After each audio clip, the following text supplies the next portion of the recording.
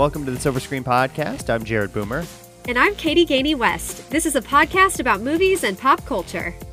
And on this episode, reviewing the new Knives Out film, Glass Onion, a Knives Out mystery. Technically a sequel to the first film, but not really a sequel. It's just kind of set in the Knives Out universe. So you don't have to watch the first one to understand the second one. They're completely different mysteries, completely different stories. Daniel Craig is the only character between the two that connects. So we will talk about Glass Onion on today's episode. First, though, we do have some news. Congrats, I guess, to Nick Cannon. Had another child with another woman. So, okay. I mean, we just talked about this a month ago, and I saw the article, and I was like, wait, we just talked about that. Turns out it was another child. He's had 5 children born in 2022. So last year, he had 5 kids born. Jared, I've been chomping at the bit for this conversation because, so I watched this, I only have 4. I said 1 and then changed it to 4 immediately. I have 4 Snapchat shows that I watch, and I know Snapchat's kind of like old now, but there's a couple that I like, and one is about celebrities, the other 3 are political, and I like it. It gives you little snippets of politics. Anyway, the celebrity one that I watch was like, let's stop talking about Nick Cannon, don't pay it any mind. And I'm like, honestly, I normally agree with everything she says on the show, but I was like, no, I cannot get on board. This is lunacy. This is not okay. It's just a bad example. I know I've already said what I needed to say about him and my thoughts on him in previous episodes, but the thing that just pissed me off this week was he said, my body, my choice. And I was like, no, Nick, no, you don't get to pull in Roe v. Wade, women's rights with your idiotic, I can't wear a condom. Get out of here with that. Stop it now. So I hate him more than I already did. Well, I don't want to start the year with hate, but you know what I'm saying. I think he's an idiot. 12 kids. Are you serious? I don't even know how he got it all done on Christmas Day because I feel like he could have spent 20 minutes with each kid at each household and he probably got 3 more people pregnant that day. Yeah, probably did. So they had Anderson Cooper and Andy Cohen had him on their New Year's Eve show. And I would guess after he did that, interview, he probably got another girl pregnant. So, that's what he was getting ready to do some DJ set or something somewhere. So man of many talents, I guess, Nick Cannon. So next up, we have a little bit of an update on Jeremy Renner. So Jeremy Renner is in the hospital right now. He was in Nevada at his house there, and he was clearing driveways and then was involved in an accident with a snowplow. So they're supposed to give more details on this accident just after we're done recording, unfortunately. But what we know, isn't that always the way? Yeah, that's always how it goes. Every time there's breaking news, every time we we press done, leave the podcast. Yes. But what we know so far is that he's still in the hospital under intensive care. He's recovering from surgery after suffering blunt chest trauma and orthopedic injuries. That's what a spokesperson told CNN. And he's undergone 2 surgeries so far to address injuries he sustained in the accident. So he was just helping people clear their driveway. There's not really a definitive word on actually how he got injured or what actually happened with the snowplow, but he was trying to help people out in Reno and unfortunately got injured by a snowplow and is in the hospital right now. So yeah, it just sounds like a freak accident. And it also doesn't sound like he was being an idiot. He's done this before because I did read that he has this snowplow. He has this property. He's done this before. So it sounds to me like it was just kind of a weird accident. Yeah. Yep. So, and he was just trying to help out, I think, his neighbors possibly. Yeah. And unfortunately got injured. So, we'll keep an eye on Jeremy Renner, but hope he recovers quickly and does well in the hospital. So, and then Barbara Walters also passed away at the age of 93. Yeah. Obviously, one of the most impressive journalists we've ever seen, especially a female journalist. Yes. And she was a pioneer for women, especially in the journalism communication industry. And then you found a fun fact that in 1976, she was the first woman to co-anchor a national network evening news program. Yes. So. And she had such an interesting, I mean, I don't know everything about Barbara Walters, but I've listened to a podcast about her and stuff, but she was really fascinating too, because she started as what they called a Today Girl. And it was kind of, basically she was treated like women don't usually want to be treated in this day and age where like you were known for being cute and bubbly and pretty. And she went from that and went into this career, this male dominated career. So it was really cool seeing the evolution of her career. And also, it seemed like she took every opportunity. So she wasn't like, I'm above being the Today Girl and all this stuff. She actually made a huge career out of it in a male dominated field. So very happy for her. So sorry that she died, but she did have a long, interesting, it sounds like Mhm. very fulfilling life. So, and I think she'd been ill for a while, from what I understand. And was able to interview celebrities and get information out of them that a lot of other interviewers were not able to do if they were to interview that certain celebrity. Seems like whenever there was a Barbara Walters interview, she was just able to kind of get, I don't know, get deeper with them, or have them reveal more information than maybe they would in another conversation. Yes, definitely. So, with that, we have no corrections corner and our recommendations. We want to let you know we're going to be reviewing Damien Chazelle's Babylon coming up next week, but we're recording both of these on the same night. So, we did news on this one and we'll do recommendations on next week's episode. So, now time to talk about Glass Onion, a Knives Out mystery, released on November 23rd in theaters. It was in theaters for a week around Thanksgiving. Did not have a chance to go see it in theaters, did not make it. I feel like they should have done 2 weeks in theaters, like the week after Thanksgiving. I probably could Yeah. have had time to go see it, but it Yeah. was out by then. So, and then on Netflix, December 23rd, just a few days before Christmas, rated PG-13 for some violence, sexual material, drug content, and strong language. And then runtime is 2 hours and 20 minutes or 2 hours and 19 minutes, depending on what you look at. Friend of the podcast, Mandy, is doing some research for us. She's our intern. She's researching why the runtimes are different depending on which site you look at. She's So, gonna love being called the intern so much. But yeah, Mandy, if you all are interested, Mandy was on our episode about Midnight in Paris and is a good friend. And she listens to every episode, and we've talked so much about these weird random runtimes and how they've changed lately. It didn't used to be like this, but now they're inconsistent. So she's on the case, so please stay tuned. And when our intern completes her assignment, we'll let you know what's going on. and sometimes it's like a minute, sometimes it's 5 minutes, sometimes it's 10. Right. There's no rhyme or It's reason so why they weird. vary. So, yeah. Yeah. I'm interested to find the answer once Yeah. she discovers that. So, IMDb is a 7.3 out of 10 for this one. Rotten Tomatoes, very high. Critics and audiences both liking it. It's at 93% with both critics and audiences for Glass Onion, a Knives Out mystery. And box office wise, it made $13.2 million. And its release, again, it was only in theaters for a week. That's pretty good for being only in theaters a week to make $13.2 million. So that's not a bad number at all. Obviously, Netflix wanted to. I think the reason for doing that is a couple of things. One, obviously, it has to run in theaters in LA and New York for at least, I think, 2 weeks to be considered eligible for Academy Awards. But then also, they probably just wanted to drum up some buzz and get some positive word of mouth going before it did drop on Netflix. So, smart move by them. But wish it was in theaters maybe a little bit longer, because I definitely would have gone and seen it in theaters. So, synopsis for this one: Benoit Blanc returns to peel back the layers in a new Ryan Johnson whodunit. This fresh adventure finds the intrepid detective at a lavish private estate on a Greek island. But how and why he comes to be there is only the first of many puzzles. And this is directed by Ryan Johnson, who directed the first Knives Out. He's also directed Brick, The Brothers Bloom, Looper, and Star Wars Episode 8, The Last Jedi. Next up, he will direct an untitled Star Wars new trilogy for Star Wars. He's going to do Episode 1 of that trilogy. And then there's another Knives Out movie coming out. Netflix purchased, I think, 2 of these when they bought the contract or whatever from whatever company had it. And directing a movie called Poker Face, which I have to assume is based on the Lady Gaga song. I mean, what else could it be? So I can't tell if you're joking. Yes, I'm joking. Yes, I mean that would be like, fun. I mean, maybe he's doing a Lady Gaga biography. That'd be great. So gullible. You could have. I probably would have believed that till the end of the episode. Really. Sometimes I hate that about myself, but yeah.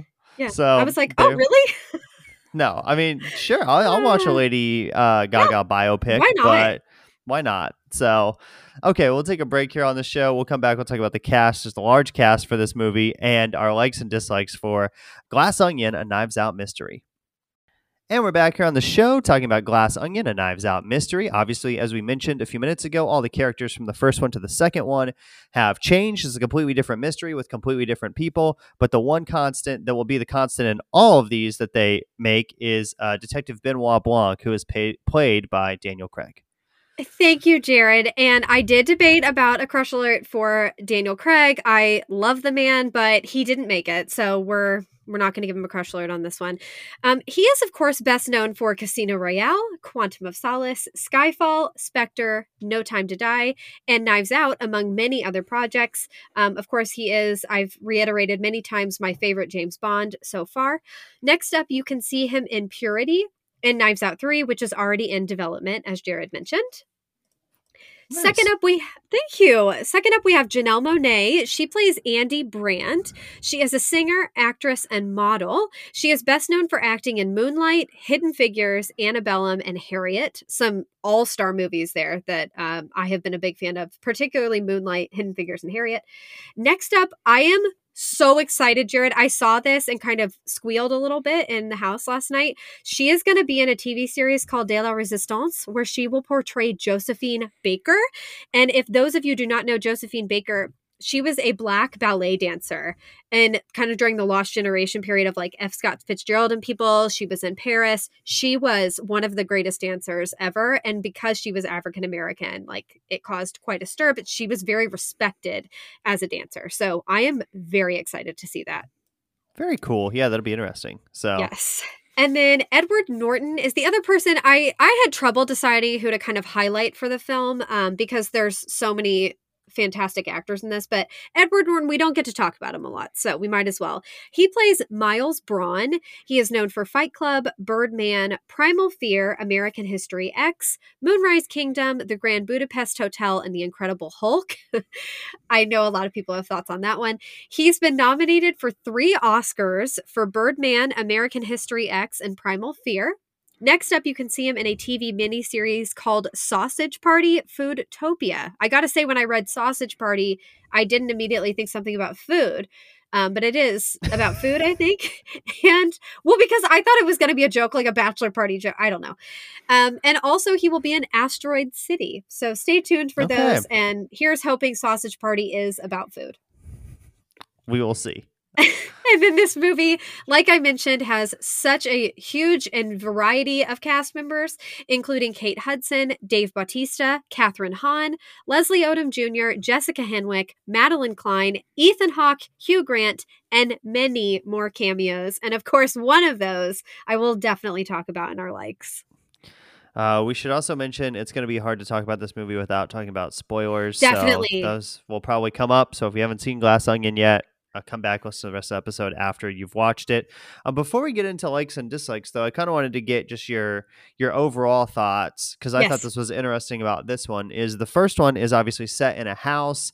That's not a lot of locations. It's just kind of, it takes place kind of entirely in that house for the most part, except for a few scenes outside of that. The second one, you can obviously tell much bigger budget, much more lavish, way more locations, way more special effects.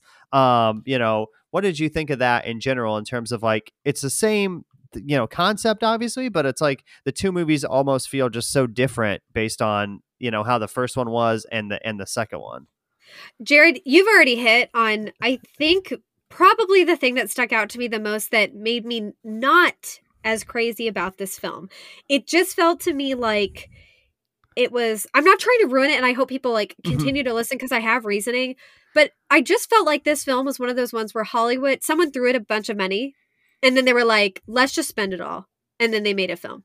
And it wasn't bad, and the acting is great, and it's a cute, like, it's a good mystery, but I just was like, wow, no. Like I know I'm a hard sell on sequels. I totally get that. I was already going to be a hard sell. But I love those movies that we've talked about. I don't want to bore people. Like, I really like one location films, but I think that that's what makes things that are scary even more intense is when you can't really leave the location. That makes it more terrifying because you're like in a house with a murderer, which they are in this movie as well, but they ran outside, they ran through gardens, there were like ways to escape. And I know they were on an island, which is intense, but there was plenty of places to run around, hide, and stuff like that. And I felt like in the house in the first one, you couldn't do that. Yeah, yep. I think the characters had way more interactions in the first one, kind of all the characters together, than in this particular movie. So, we will get into our likes now, though. First, like off the top, we got to give a shout out to Angela Lansbury, who has a cameo in this movie. She's playing Among Us with Daniel Craig. Um, in the bath, Daniel Craig's in the bathtub. It's set during the pandemic, which we'll talk about a little bit as well, because that could be a like or a dislike depending on how you feel about movies set during the coronavirus. But Angela Lansbury, this is her last on-screen role too, so it was very cool to see her. I mean, Jared, my eyes filled with tears. I know you didn't ask, but it needs to be said. I don't know what Among Us is. I heard somebody else talk about that being the cameo, and I was like, I don't I don't know if I've reached that age now that I'm a year older where I just like don't know. But I don't know what that is. But she was I love that she was wearing like a windbreaker sweatsuit. And she looked so lively. That woman was 90. She was days from being 97. And she looked so good. And she's just delightful. I love her. I'm not going to base like my score on this film on Angela Lansbury, but she gave it some points for me. But she was just darling. And I mean, if that's going to be her last role, I'm happy with it. I'll take it. I love her so much. I miss her every day. I really do. I went to a New Year's party at Mandy's, and I even brought her up that day. I was like, man, 2022 was unkind. Like, because we were talking about celeb deaths that destroyed us the most or will destroy us the most. And I was like, Angela Lansbury, I think we all know. So another like for this movie is obviously Daniel Craig is kind of the constant throughout all of these that they're going to make. He does a great job as the character of Benoit Blanc. He obviously has worked with Ryan Johnson on kind of how to develop that character and how to play that character. And it feels very much like nobody else could really play that character just based on how Daniel Craig has kind of made it his own. So you almost don't see Daniel Craig in the role. You kind of almost, No. you just see Benoit Blanc. So I think that's a testament to Daniel Craig and what he's been able to do and how he acts that character. His voice inflection that he has, which is some odd kind of southern accent going Southern. on. He has a lot of weird sayings he'll throw out there. So I just think he's really great in this role. Yes, Jared, you said that beautifully, and I don't want to upset anybody because I think Janelle Monáe is really talented. She's talented. She's multifaceted. I mean, she really is a jack of all trades. To me, I thought she did a great job. I can't say that Daniel carried the movie on his back, but I do think it was probably the two of them. But I want to agree with what you said, Jared. I think that Daniel disappeared into the character, and I think Janelle was kind of playing a character I've maybe seen a little bit and had parts of herself in it. At least the Andy portion, which don't want to spoil, but we've already said there's going to be spoilers. The twin, I saw a different portrayal than other characters I've Mhm. seen her play. But as far as just being like a cool, suave, coy, mysterious rich woman, I felt like, well, that's not a lot different than what I've seen before, but she's very good at playing it. Another like is obviously the budget's been, as we said, stepped up for this one. So they're in Greece. They're on an island. The costumes are fantastic. The locations are really pretty to look at. Everybody has a very distinct wardrobe style in this movie, which was kind of the Yes. case with the first one, but is way Mhm. more amplified in this one. But all that looks really, really good on the screen. So. Yes, and then I did think all the costumes and stuff were pretty, but I thought the locations was stunning. It's mainly one location. But I will, just to preface this, since we are recording at the same time Babylon and Glass Onion, it was hard for me to not compare the two. To me, the costumes and stuff don't hold a candle to Babylon. I mean, like, that's another class to me entirely. But I did think the location was beautiful. I really liked, I would never live in this house though. I thought it was gaudy AF. It was the glass everywhere. I'm not talking the onion part. I'm talking all the glass sculptures. I was like, this is the tackiest, grossest gauche place I have seen in a long time, and I would never live here. But I liked how they set it up. I mean, I thought like the bar cart was so unique. I felt like all the seating arrangements, everything he had in this house was really like beautiful. Like the set was beautifully done. Whoever did the props and the set design did a really good job. Also, another like for this one is there's some more puzzles in this one, especially at the beginning of the movie. They all receive this invitation to go to Edward Norton's house, and that is in the form of a puzzle. So they're trying to solve that. And it's really that sequence is kind of cool, but there's some other puzzles in this one as well, which I thought were fun little elements to add, especially at the beginning of the movie. So Yes, I don't really have much to add to that, but I did like the puzzles. I like the creativity of that. And I think that sets it apart from a lot of other mystery kind of movies. And it really seems to be a part of like Knives Out, the franchise that they're building or whatever is really about like solving puzzles and solving mysteries in a way that a lot of movies don't do. Another like that I had was I thought the cinematography was really good in this particular movie.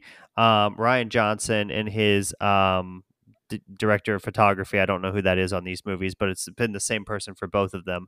Mm, But I really think that they had some really cool camera shots in this movie. He talked about in that interview that I watched with him and Joseph Kaczynski about how hard these are to shoot because there's so many people that trying to get them yeah, all in a scene and figure out where you want to put the camera and who needs to be on screen at the what time or whatever is one of the most difficult things that he has to figure out when he makes these movies. So I'm I sure. thought he did a very good job in this one. It was always very easy to tell who was speaking, who we should be paying attention to, and some cool camera shots as well. Like there's one scene where they're about to get on that boat and they're all like lined up in a diagonal line. That you Mm-hmm. see that one in the trailer, but that Good one's kind of call. cool.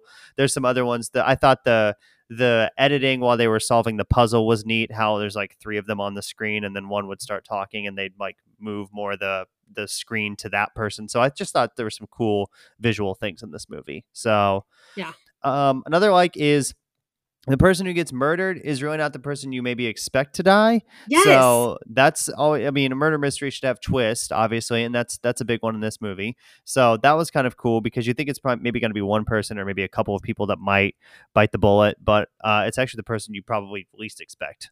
Well, and yeah, and also, so the spoiler here is it's not Edward Norton, but I think they did Yeah. such a good job. I kept thinking also because I love mysteries, so I was kind of being exhibiting some hubris a little bit because I was like, oh, I know what's going to happen here, and I thought for sure Edward Norton would be like, let's play this mystery game, and then he was going to get murdered, and that wasn't what happened. And when the person did get murdered, I was shocked at who it was. And I also didn't figure out how it happened or anything like that. And I think that's maybe harder to do in books. I think in books it might be easier to kind of figure those things out. But I love when a book or a movie like this actually does stump me and I don't figure it out. So they did a really good job with that. Um, and then two other things I kind of want to put together that I liked.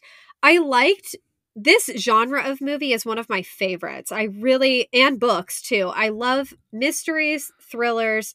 I love psychological thrillers. This isn't that, but I love kind mysteries. And I don't think that Hollywood makes a ton of them, and they certainly don't usually make them well. So I do like that they're at least making more of this kind of film, but I hope that they can kind of create new stories, new people, not just do Knives Out, because to me, the second one is already played out, but they're already doing a third. But what I wanted to point out in particular, the second part of that is I didn't feel like this was campy. And what I mean by that is I love Clue. I love the movie Clue from the 80s. Such a good movie. A lot of people like it. It's kind of a cult classic, but I feel like that one is kind of easier to make fun of. And this I feel like is not. I think like the acting is good, the story is good, and it's not just caricatures and making fun of people. It's not like Hmm. all of these people and see them in everyday life.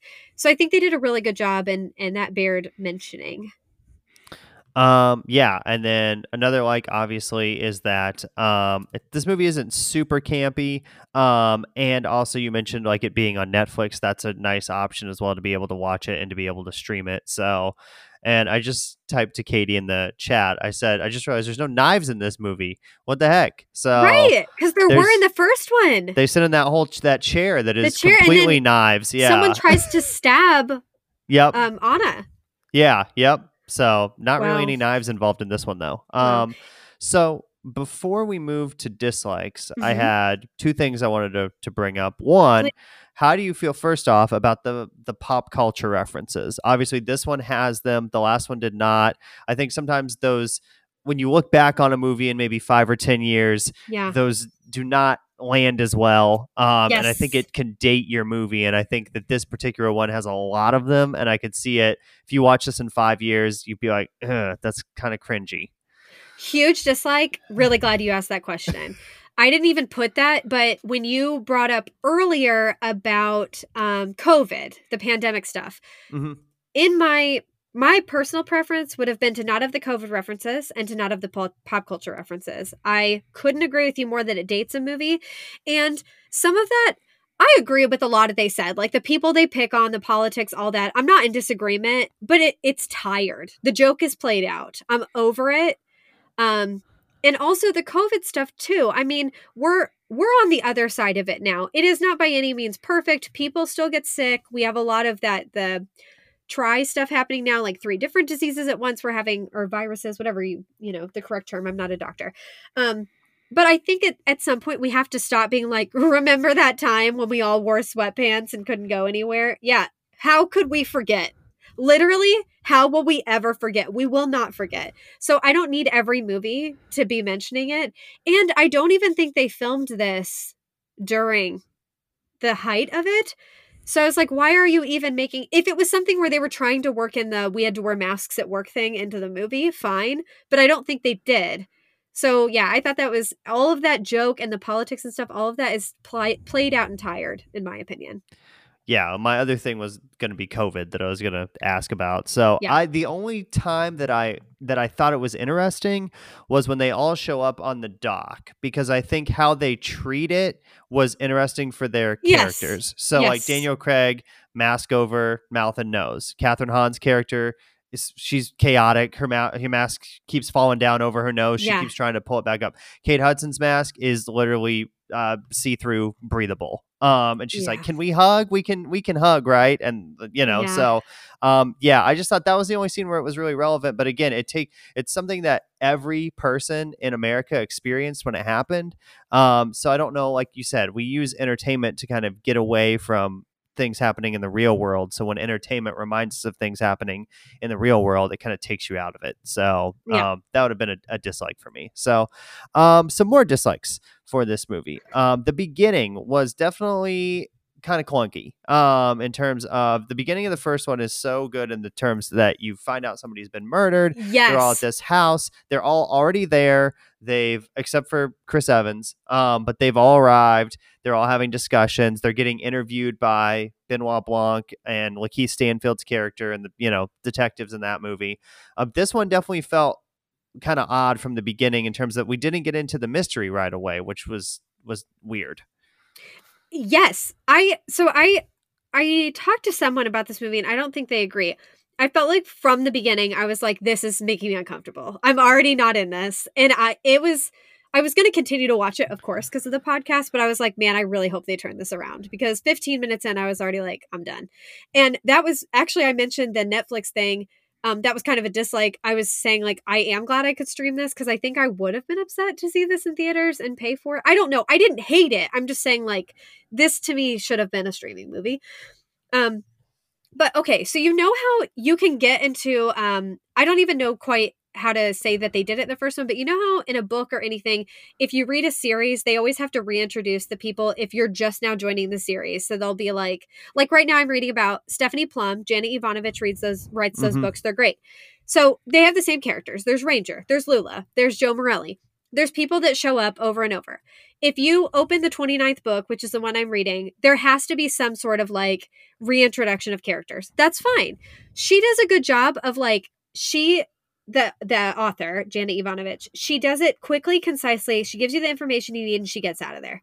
Because you don't need to go, well, in the first book and 10 years ago, Yeah, and my yeah, grandma, you don't have to do that. I felt like this movie at the beginning did nothing but that. They were like, here's the context, and we know this person, and I know this person. And in the first movie, what I thought they did was great. That was great. When Benoit goes to interview them all, you find out their relationships, but it's a natural, organic conversation. It's like, oh, that's my sister in law. She's yeah. crazy. It's a Or, way to oh, like that's my advance son. the story, which it's Yeah. not doing in this one. So Yes, yeah, there's a way to share information that people need and context that people need without dumbing it down so that the audience like kind of gets it. yeah. I had some other dislikes for this movie. I thought Leslie Odom Jr.'s character was literally doing nothing. Thought we could have cut him from the movie, and he was. I Mm, mean, it wasn't really a player in the mystery. He was yeah, just there. He didn't have a I ton of love lines. him, Yeah. but agreed. And it also was sad because he is a person of color, and Hmm. he didn't have as big of a role as some of the other people when I feel like that was kind of a throwaway and they, if anything Yeah. else they could have done that to somebody else. So another dislike for me, this is obviously a spoiler too, is that Mm. I felt like in this one it took forever for us to get the actual mystery started. So Yes. the beginning, they go to Edward Norton's house, like I want to do this murder mystery game, and I brought Benoit Blanc here because he's the best person solving mysteries.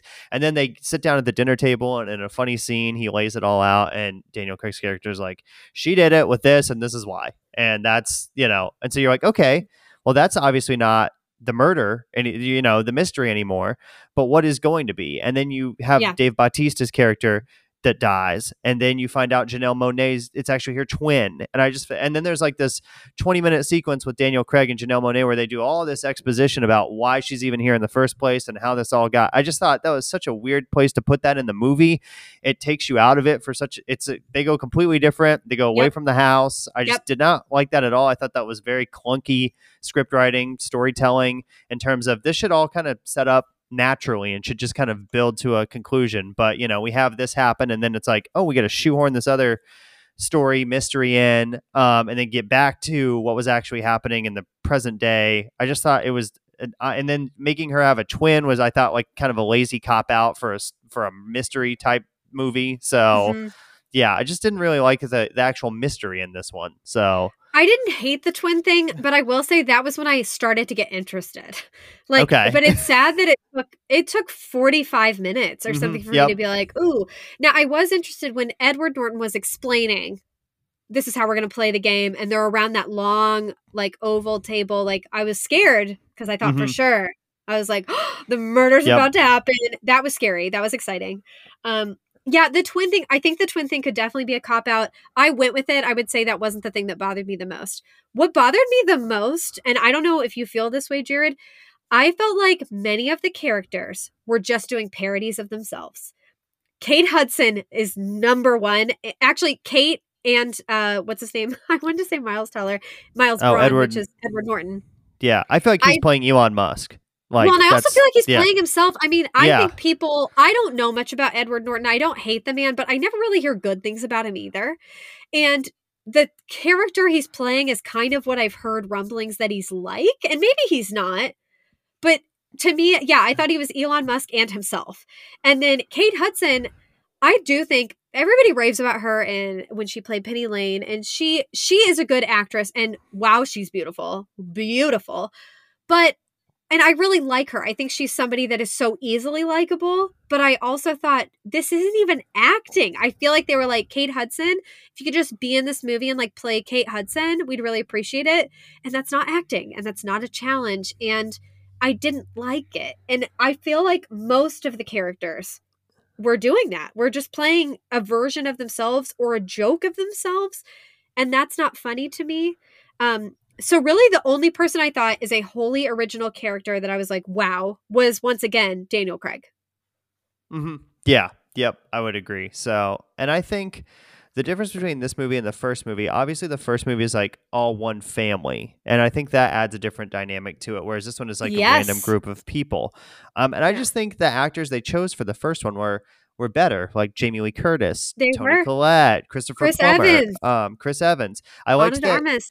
Ana de Armas was the one who was kind of the one we were following the most, but she was kind of more of an unknown actress at that time when that movie Absolutely. came out. So I Absolutely. think that worked very well for the mystery part of things because you don't know much about Ana de Armas just as a human being. This Yeah. one, all these actors are so prominent, like Dave Batista and like you said, Edward Norton and Kate Hudson. Like you instantly recognize them. That I felt like it just didn't. It took you out of it more. So. Yeah, and I'm not like I that's all I had for dislike. Mhm. I'm not I was really conflicted about how to score this and everything because I feel like people are raving about it. Or there was so much talk leading up to it that it feels like they were raving about it before seeing it. But ultimately, I just felt like this was kind of like probably a one-time watch for me, and it doesn't, like, bottom line, it doesn't hold a candle to the first one for me. I love the first one. Yeah, I didn't think either that Daniel Craig in these movies is kind of like us as the audience. He's the one that's getting things explained to him and explaining things to other people, aka kind of, doing that so that we as the audience know what's going on. But I thought that in each of these movies he's had a big scene where he kind of like solves the crime. And I thought in this one, it just wasn't as good as the one in the first one. I thought the first one, I had a lot more moments of, okay, aha, I understand that now. With this one, I had a few, but I just thought overall it was, it just wasn't as tight as the first one. This one's also longer, I think, than the first one. So, which the length of this one is not outrageous by any means. Actually, it's only about 10 minutes longer. So take that back. It's not really that much longer. But like you said, I just think the first one is so good and so concise and is interesting the whole time. And this one just really wasn't for me. So yeah. Okay, on to our scores. Who goes first on this one? Oh, I think it might be me. Let's go with you. Okay, okay. But that means I have to go first on Babylon. Yeah. Okay. All right. I'm gonna give this like a. I know we've talked about it. I think I'm gonna go a little bit lower. I'm gonna give it like a 73 out of 100. So that's what I did, Jared. That is exactly, and I changed it while we were talking to 73. So both but you know of us, what? 73s, yeah. I always feel better when we score the same. That really says something to me. Mm-hmm. Well, and I think we shouldn't. I want to say too, this is not a bad movie by any means. No, we're talking about how we dislike it more than the first one. Yeah, it's a top movie I've seen this year. Yeah. But the first one is probably one of my favorite movies of the last 10 years. Like it would be like a 99. So yeah. And it was such an original concept. It was such a unique cast of characters. They didn't hit a false note. It was so good. The costuming, the music, everything was so good in the first one. And I just don't know why they did this. And it just fell very short of my expectations personally. I am interested to see what the third one does. I think if they go even bigger, I think that's the wrong move. I think it needs to kind of tone back and go smaller and be set in one location or with like a family again or something like that. I don't know. So, agreed. But yeah, it'll be interesting to see who gets cast in the third one. But I just think this one is the critics and the audiences are loving this, which I find just a little surprising based on. Me too. It's not as good as the first one. So yes, I'm shocked by that too. And 73 isn't bad. And you guys, I don't even know. You should take my scoring with a grain of salt. I like to think I explain myself better than my scoring does or my letterbox does, because it is kind of all over the place and I recognize that. But I do think like this is a movie that I enjoyed, but when I look at some of the other movies I've seen this year, it was fine. It was just fine. Mm-hmm. Yeah. Yep. Yeah. That's pretty much it. But I'm shocked. I'm shocked by the critics. I have to say, I don't know what's going on there, but yeah, they loved weird. it. So yeah. Okay, well, you can find the show on social media at Podcast Silver on Twitter and Instagram. Search the Silver Screen Podcast on Facebook, and you will find us there. And our Letterboxd profiles are in the description for the show notes, so you can scroll down in your podcast listening app of choice and click on our profiles for Letterboxd if you would like to follow us there. If you don't know, Letterboxd is a social media website that's just movies, so you can rate movies on there, make lists, all kinds of other fun stuff. So and then on our next episode of the show, we will be reviewing Damien Chazelle's Babylon with Brad Pitt and Margot Robbie. Lots to talk about with this movie. So much. There's a ton. I can totally understand why some people are not liking this at all. Definitely. I can understand why some people are loving it. So we will discuss that on our next episode of the Silver Screen Podcast. Until next time, we'd like to thank the Academy.